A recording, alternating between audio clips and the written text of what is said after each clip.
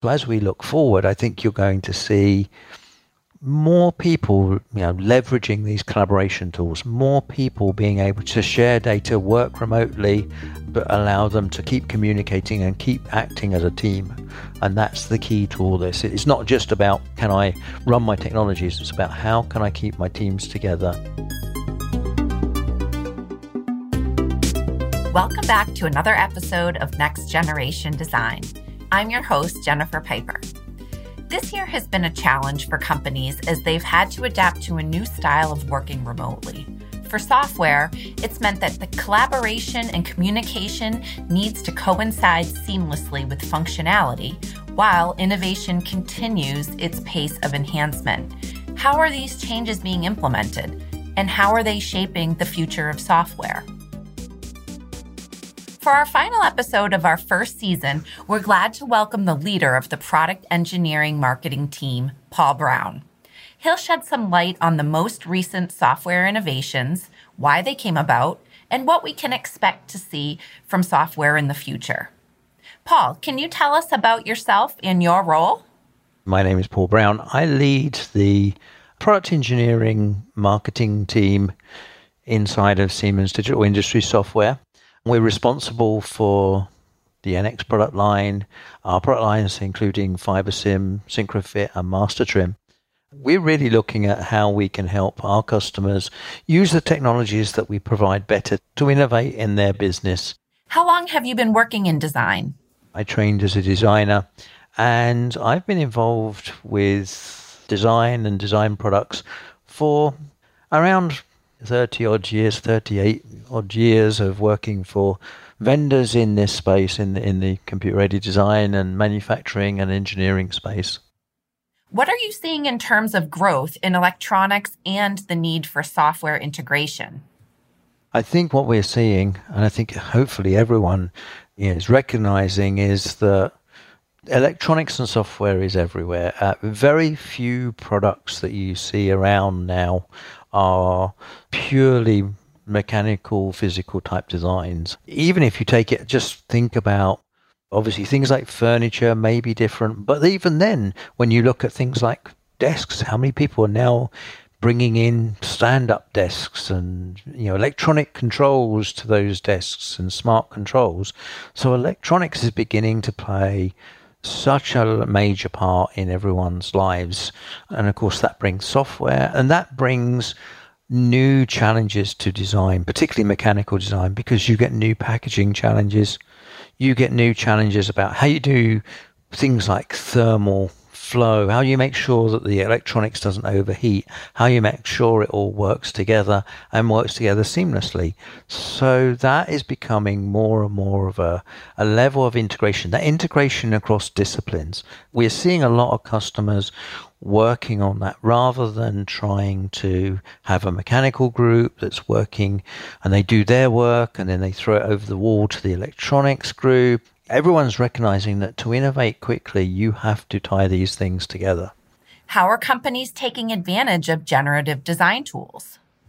Generative design is something that's being leveraged more and more by companies looking forward of how they can get more from their systems, more from the compute power on their desk, more from software that allows them to take advantage of that and have the system go off and make design recommendations, make recommendations around criteria. So you're looking at generative as solving a problem based around certain targets you want to meet and certain inputs, and letting the computer do a lot of its work and making suggestions. But you can't take the human out of the loop. This is not the computers are taking over the world type scenario. This is using generative tools, using approaches which can do millions of calculations and come back with suggestions for the best design, which then designers can use their expertise to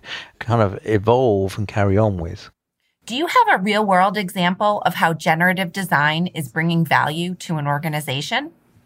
Team Ineos used generative approaches to lightweight a key part of their America's Cup challenge. The key part is the area where the mast attaches to the hull, and they reduce the weight by half. Now, if you think about what the America's Cup is all about, the America's Cup is a race. Reducing weight is key. So the lighter the boat, the more performance you can get. And just being able to use generative approaches to come up with ideas of how you can solve all of the structural, physical type challenges and leverage new materials and get designs that an engineer couldn't just think of on their own. Now, the other enabler that allows you to make even more of generative design is additive manufacturing. So then you bring additive manufacturing in the mix, being able to create shapes that you can't do or would be very difficult to do using traditional manufacturing methods. Subtractive types approaches where you're machining stuff away have limitations of what a machine tool can actually do. And so leveraging additive manufacturing. So tying those together is critical. As 2020 comes to a close, we've had to find new and innovative ways to adapt our technology through a pandemic. What new opportunities has this unique situation brought to the table? We've had to adapt and change our approaches. Our customers have had to adapt. The concept of remote working, where many of our customers were used to having supply chains and working, with collaborative approaches, I think in many cases they weren't as used to having their individuals, their employees working from home. And of course that happened in pretty much every country. And so what we're seeing now, what we saw right at the beginning of all of this kind of situation was how quickly people could adapt and use tools like NX from home. We have a number of approaches inside of NX which allow you to take licenses away from the central servers to be able to carry on working remotely off-site, or either with a connection back to head office or kind of remotely and then syncing up afterwards. Did you see any changes in the frequency of software usage? Actually, in the first couple of months of lockdown, we noticed in terms of our business intelligence data, an increase in the number of NX sessions that were being run by our customers. So whether that meant because people were working from home, there was less meetings and they were spending more time doing design work, I don't know, but it's an interesting phenomenon. What do you think that increased use tells us about the way people are using this technology? So being able to tie that in and make it easier to get access to data, be able to use technologies like NX locally or on the cloud, or use streamed on the cloud. All of those things are what things are kind of going forward. So as we look forward, I think you're going to see more people leveraging these collaboration tools, more people being able to share data, work remotely, and allow them to keep communicating and keep acting as a team. And that's the key to all that. It's not just about can I run my technologies, it's about how can I keep my teams together. How has your team had to adapt given the events of this year? As we come through a software release, we do two a year, and 2 major releases and then the monthly releases as part of our continuous release process. Obviously, we go through a testing period. Now, traditionally, that was always done using a mixture of people working in their own locations, but also a group of customers coming together into a location or multiple locations around the world for an event.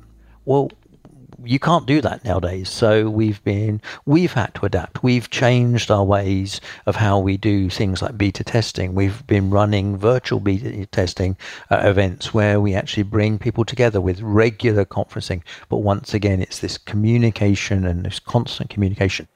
How has that affected the stream of business?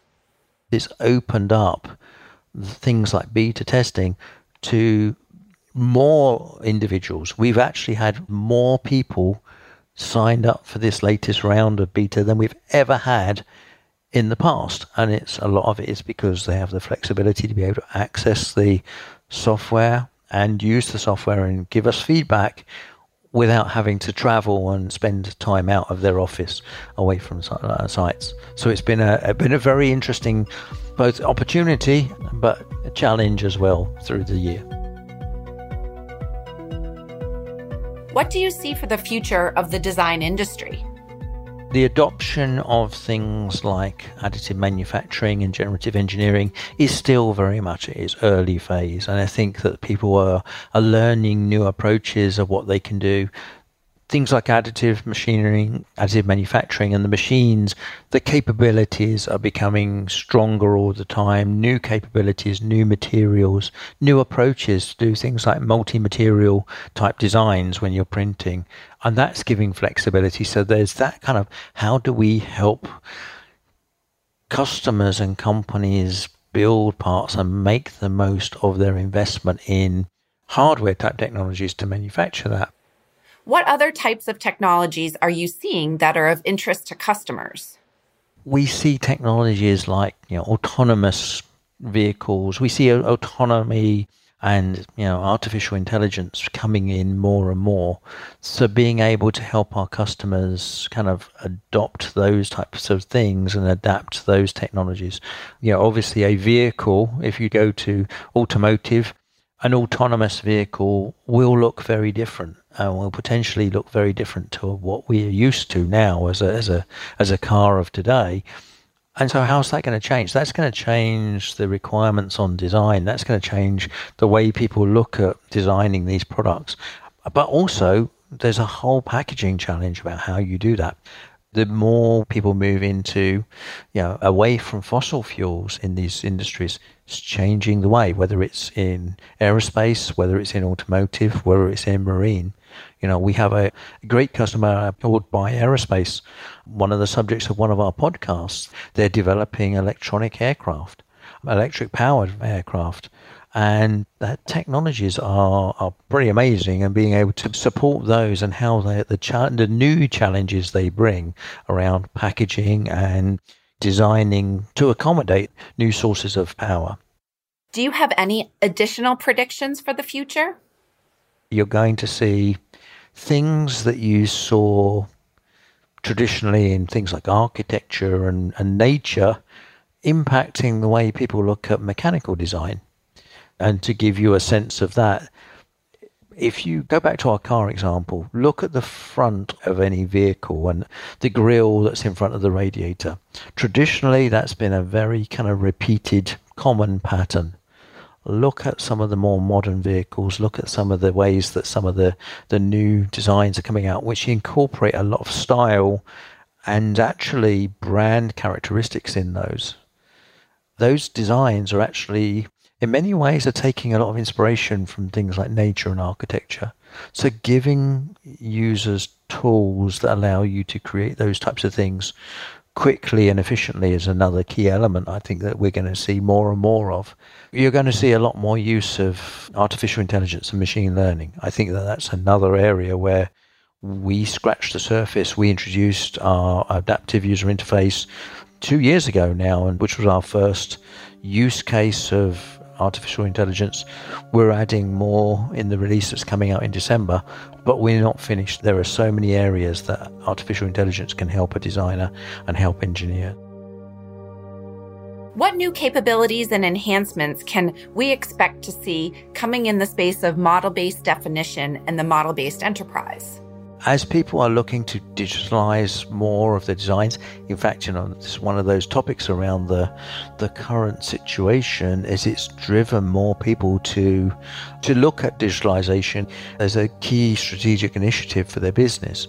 Well, that whole idea of having this comprehensive digital twin, that design, that model, that whole digital environment needs to be rich, and it needs to be information rich. And there's a lot of information that traditionally was put on a drawing. So when you look at it, there's a lot of information like tolerance and surface finish and paint and coatings that was all added to drawings. It was all added as notes and text on pieces of paper which people had to interpret. Now we're looking at how not only can we add it, but we can consume it from using the 3D model. And you'll see a lot of work going on in model-based definition to enrich that comprehensive digital twin with all of this data that supports the manufacturing process and really gives you a true definition of what the product is about and what it does. So what challenges are you seeing in the adoption of this technology? One of the barriers to adoption of these techniques is how long does it take me to do this, and how much of creating this information is actually based upon rules and knowledge. Well, one of the things we've learned over the years is how we can leverage rule-based approaches. And as part of the Siemens organization, and as we've gone through, and we have tools like Mendix for low code, and looking how those types of codeless or code light developments to allow people to customize and capture rules and then reuse those rules, and being able to do that to allow you to generate 3D annotation and PMI model-based definition type approaches is going to speed that process. So I think what we're going to see is an acceleration of people moving up into from just 3D annotation and product manufacturing information on a model to true model-based definition. And then eventually, when they start consuming the data in more departments, really classing themselves as model-based enterprises. We introduced the new Sketch capabilities last June. What are we seeing as the main benefits of that new release? A fundamental part of the design process is capturing your ideas, and in many cases the way that it's done is using just simple 2D type sketching. We all do it, everyone does it, even if you're not graphically talented. There are times when you're going to sketch something out on a piece of paper and you're going to use that to explain a point. Well, obviously for design, those sketching out on a piece of paper, those 2D profiles are the cornerstone, the backbone of a lot of design intent. And at the time, one of the things we pointed out was that in many cases, you don't know what the end state you want is at the beginning. Well, traditional sketch tools have always been built around this idea that I'm going to give you a lot of information. I, as a designer, am going to give you a lot of information about the relationships I want in this design. I want these two lines to be parallel. I want this line to be vertical. And that limits flexibility, because if I've got to do all that, once I've got it on there, then it's hard to change. So what we did was we took a look back. Sketching in CAD systems hasn't really changed for way over 30 years. I mean, it's all been based around the same premise of that we will capture these constraints and relationships, and we will use those as a recipe to allow you to make changes. The trouble is with that recipe is it limits your creativity. So what we wanted to do is allow you to, we use AI as a way of kind of inferring and understanding and looking at the data that's on the screen, the design you have, and it's making smart assumptions. Being able to assume that, okay, well, you've done this, so you may want to keep that relationship, but you can override it. So giving you the control. So it's really around making it easier for the designer to get the shapes they want and helping them rather than forcing them to make decisions up front which influence the way that you can change the design. And I think that that's a critical thing. And how are designers receiving this new approach? And we're seeing when we're introducing this to newer people that haven't used design tools or are new to approaches, when they start trying it, it's the natural way of thinking. It's a natural way of designing. And we're seeing more and more people kind of looking at it and going, okay, that makes sense to me. There's a process of being able to kind of let the system do work to help you get your end shape, but remembering that you're in control of what you want.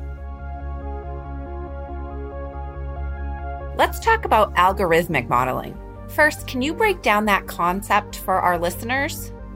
If you look at things like buildings, many buildings have these patterns as part of their construction which are not just regular anymore. They're controlled mathematically. They're controlled using natural progressions that kind of give shape and give form and give a level of attractiveness that makes you go, wow, that looks special.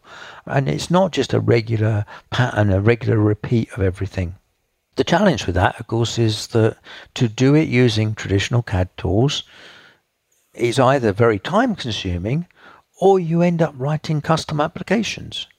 So the whole idea of algorithmic modeling is to be able to remove that need to write customization, to be able to allow users to design things and then use kind of low code approaches, being able to create the logic behind what they want and use that to drive the geometry. What can customers expect to see in the area of algorithmic modeling? And I think in the future that's going to give design engineers particularly some really smart ways of creating new shapes that would normally take them a long time to have to manually do, so they might shy away from. It allows them to go off and explore and experiment and actually change things. Okay, what happens if I change this pattern based around its proximity to the edge of a body? I mentioned the radiator grills.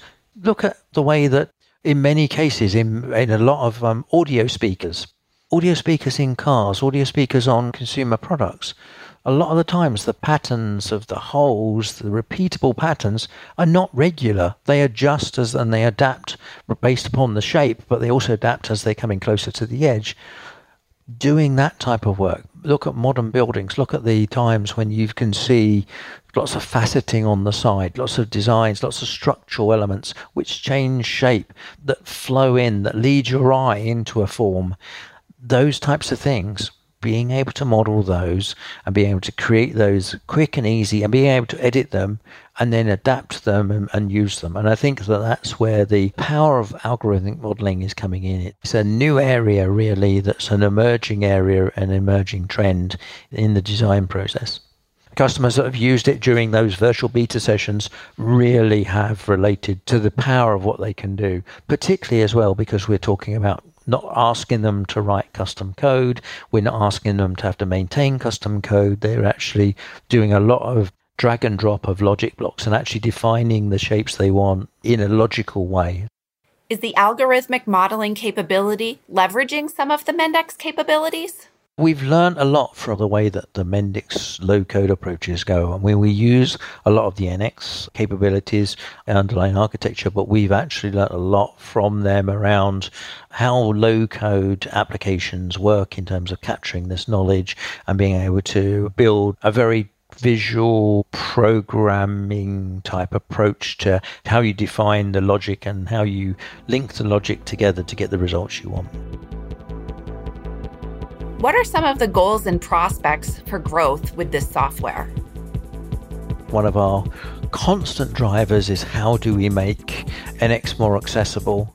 How do we make it more easy for people to start deploying NX and also to learn new things in NX? So there's a few things I think that areas around our academic products carrying on driving through. So anyone looking at, we can see more and more students signing up, for example, to the free student edition to start using NX. I think that's an exciting move forward. And as we move forward into more ways of being able to certify and build your skill sets up, that's an important thing. But also, we're doing a lot of work around how you can deploy NX and make it easier to learn and learn what's new. So you'll start seeing more and more capabilities leveraging multimedia, leveraging things like AI to be able to present capabilities back to the user that allow them to learn new approaches, to get the most from the investment. We introduced the concept of token-based licensing a while ago. That's allowing our users to get access to a lot of this new functionality, which is actually new modules, new applications, but without actually having to specify it up front because it's part of the token pool. So it gives them more flexible terms and conditions. So this is about, flexibility.